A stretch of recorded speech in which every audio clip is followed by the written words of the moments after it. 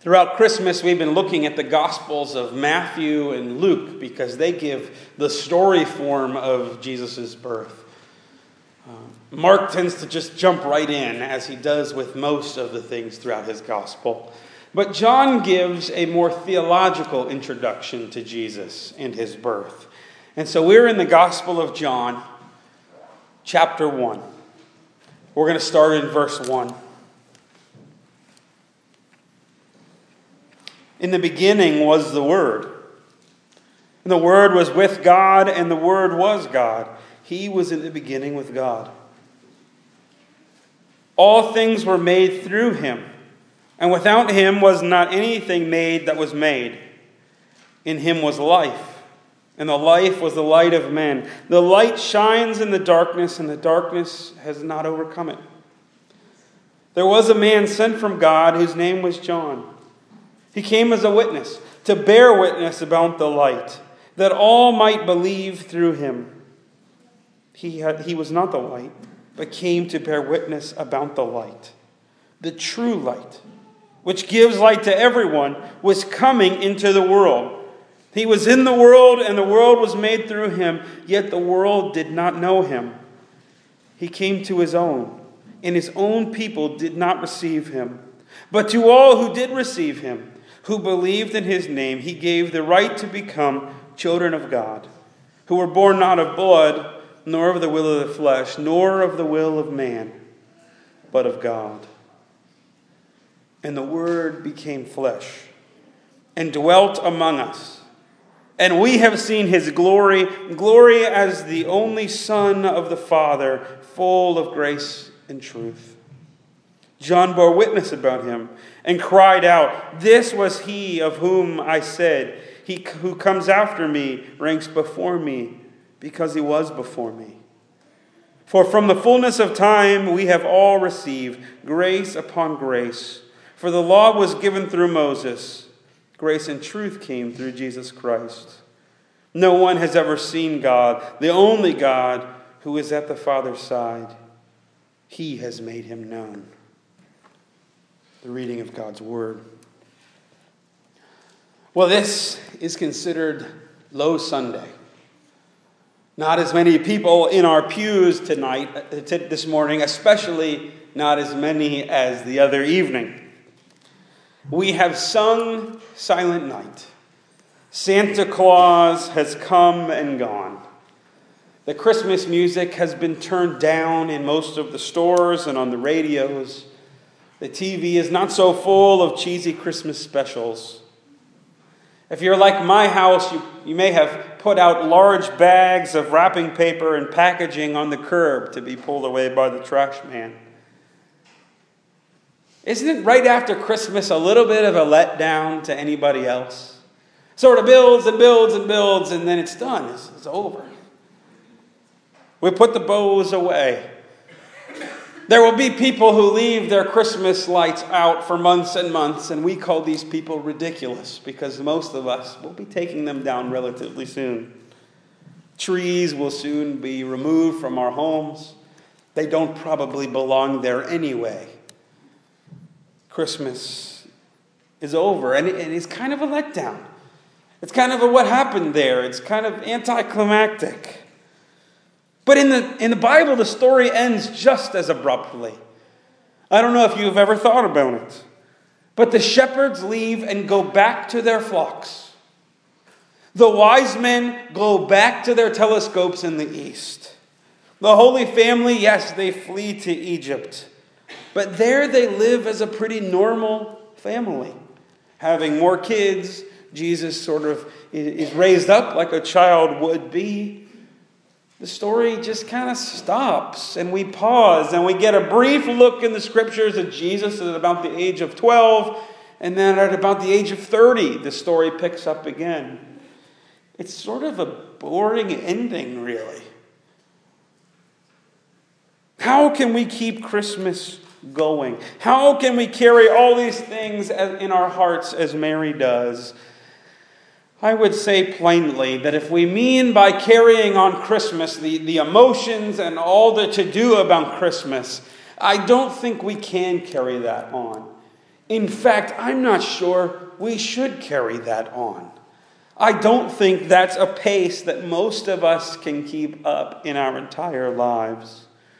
There are these times in the Bible, the language that's sometimes used about them is mountaintop experiences.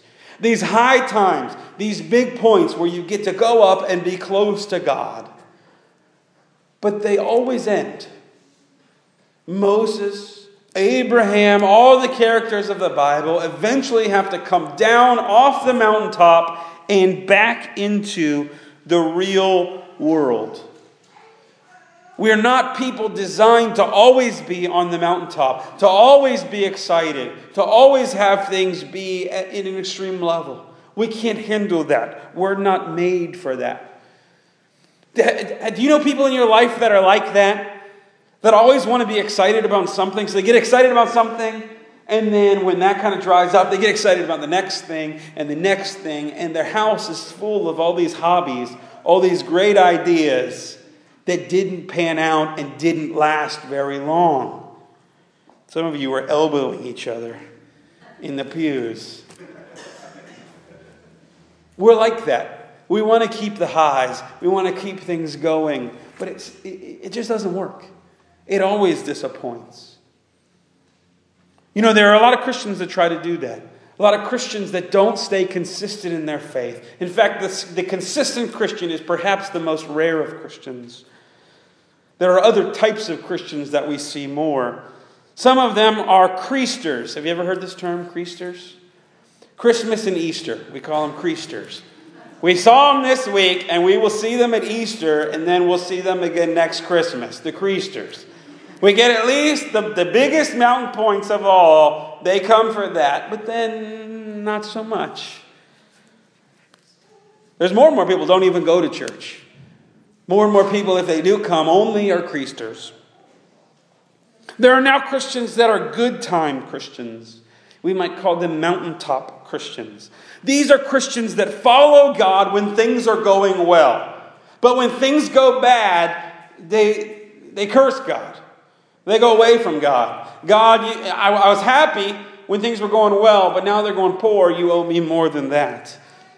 In the Bible, these are Job's friends. Job's friends want Job to curse God because so much stuff is bad is happening to them.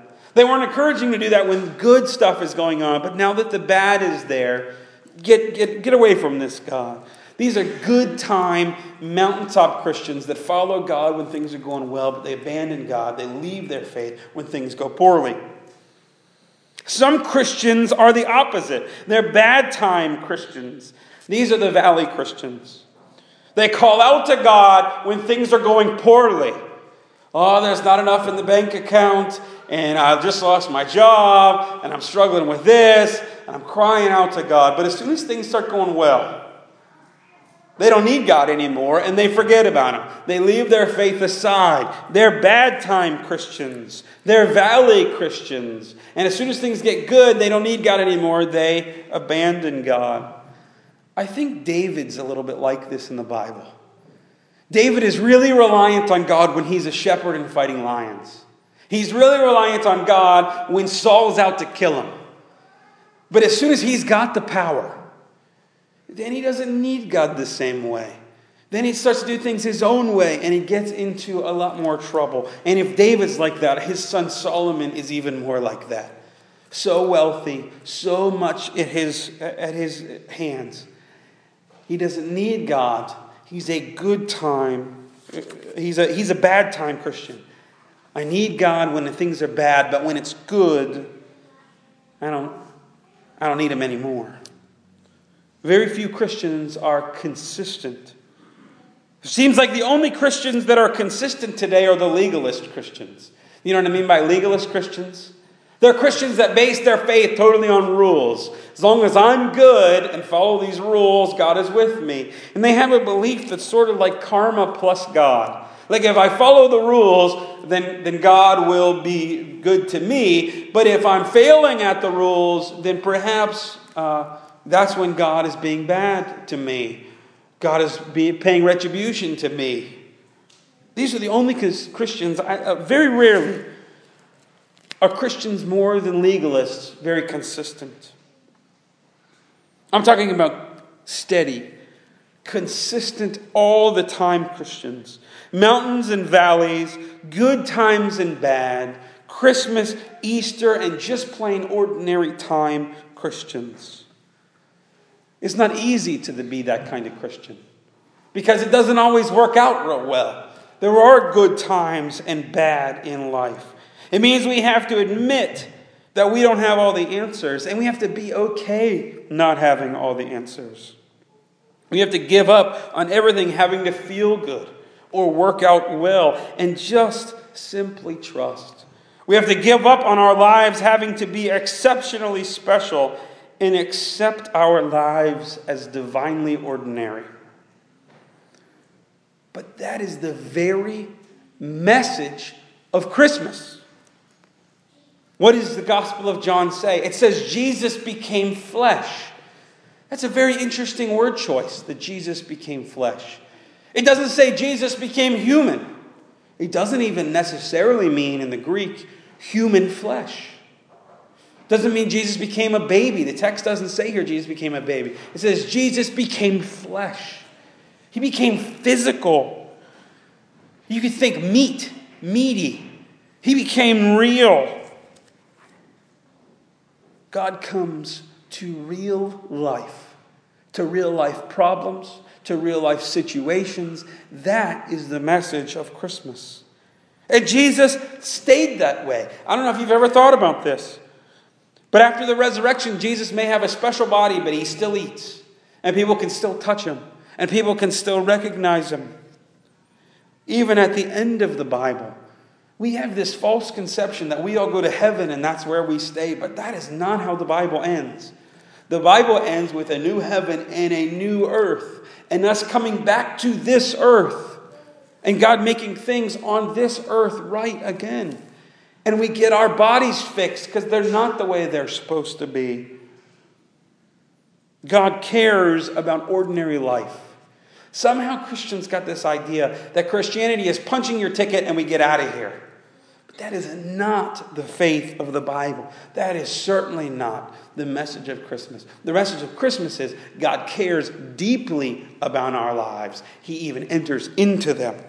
And so when we put the bows away, the real message of Christmas is only getting started.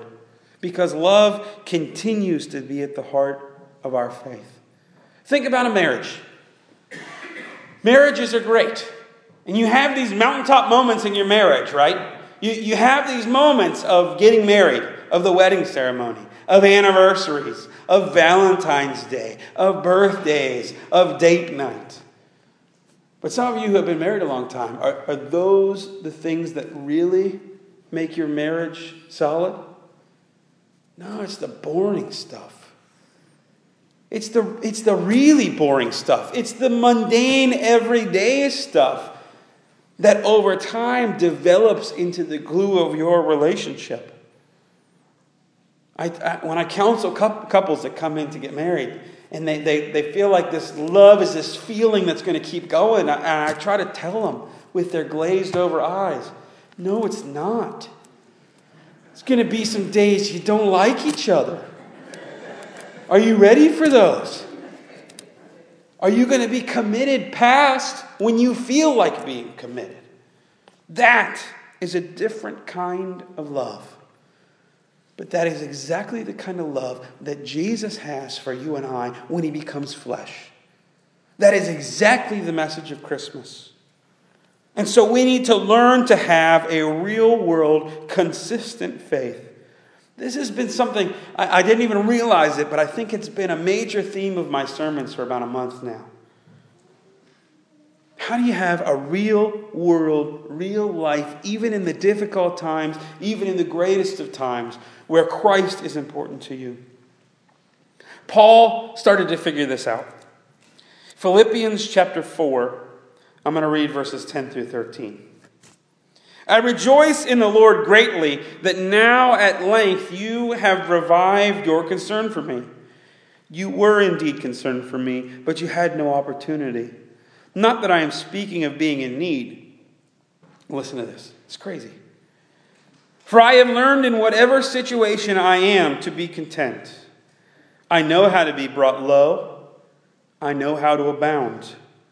In any and every circumstance, I have learned the secret of facing plenty and hunger, abundance and need. Here's the verse you may have heard. I can do all things through him who strengthens me. For Paul, he's learned the secret for the highs and the lows, to be a consistent, all the time Christian. To rely on Christ. To rejoice. That's the word he starts this little paragraph with. To rejoice. Especially on the mountaintop. But to rejoice for God in all things. To trust. To have joy. Joy is one of the big words that we use. It's over on this banner over here. Joy. To learn how to have excitement and fun. To smile a little bit more. Christians ought to smile more. We ought to be some of the smiliest people in the world. Joy. But I wonder if these other words may be helpful for us too. It says peace back there. What does it take to be a person of peace? Consistently to have peace. Let's forget world peace for a second. Just have peace in your home. Have peace in your closest relationships. To be people that care about mending and reconciling relationships. To have love. Genuine love. Genuine self-sacrificing concern for the people around you. To have hope. Hope that in the middle of difficult times you have a strength in Christ Jesus.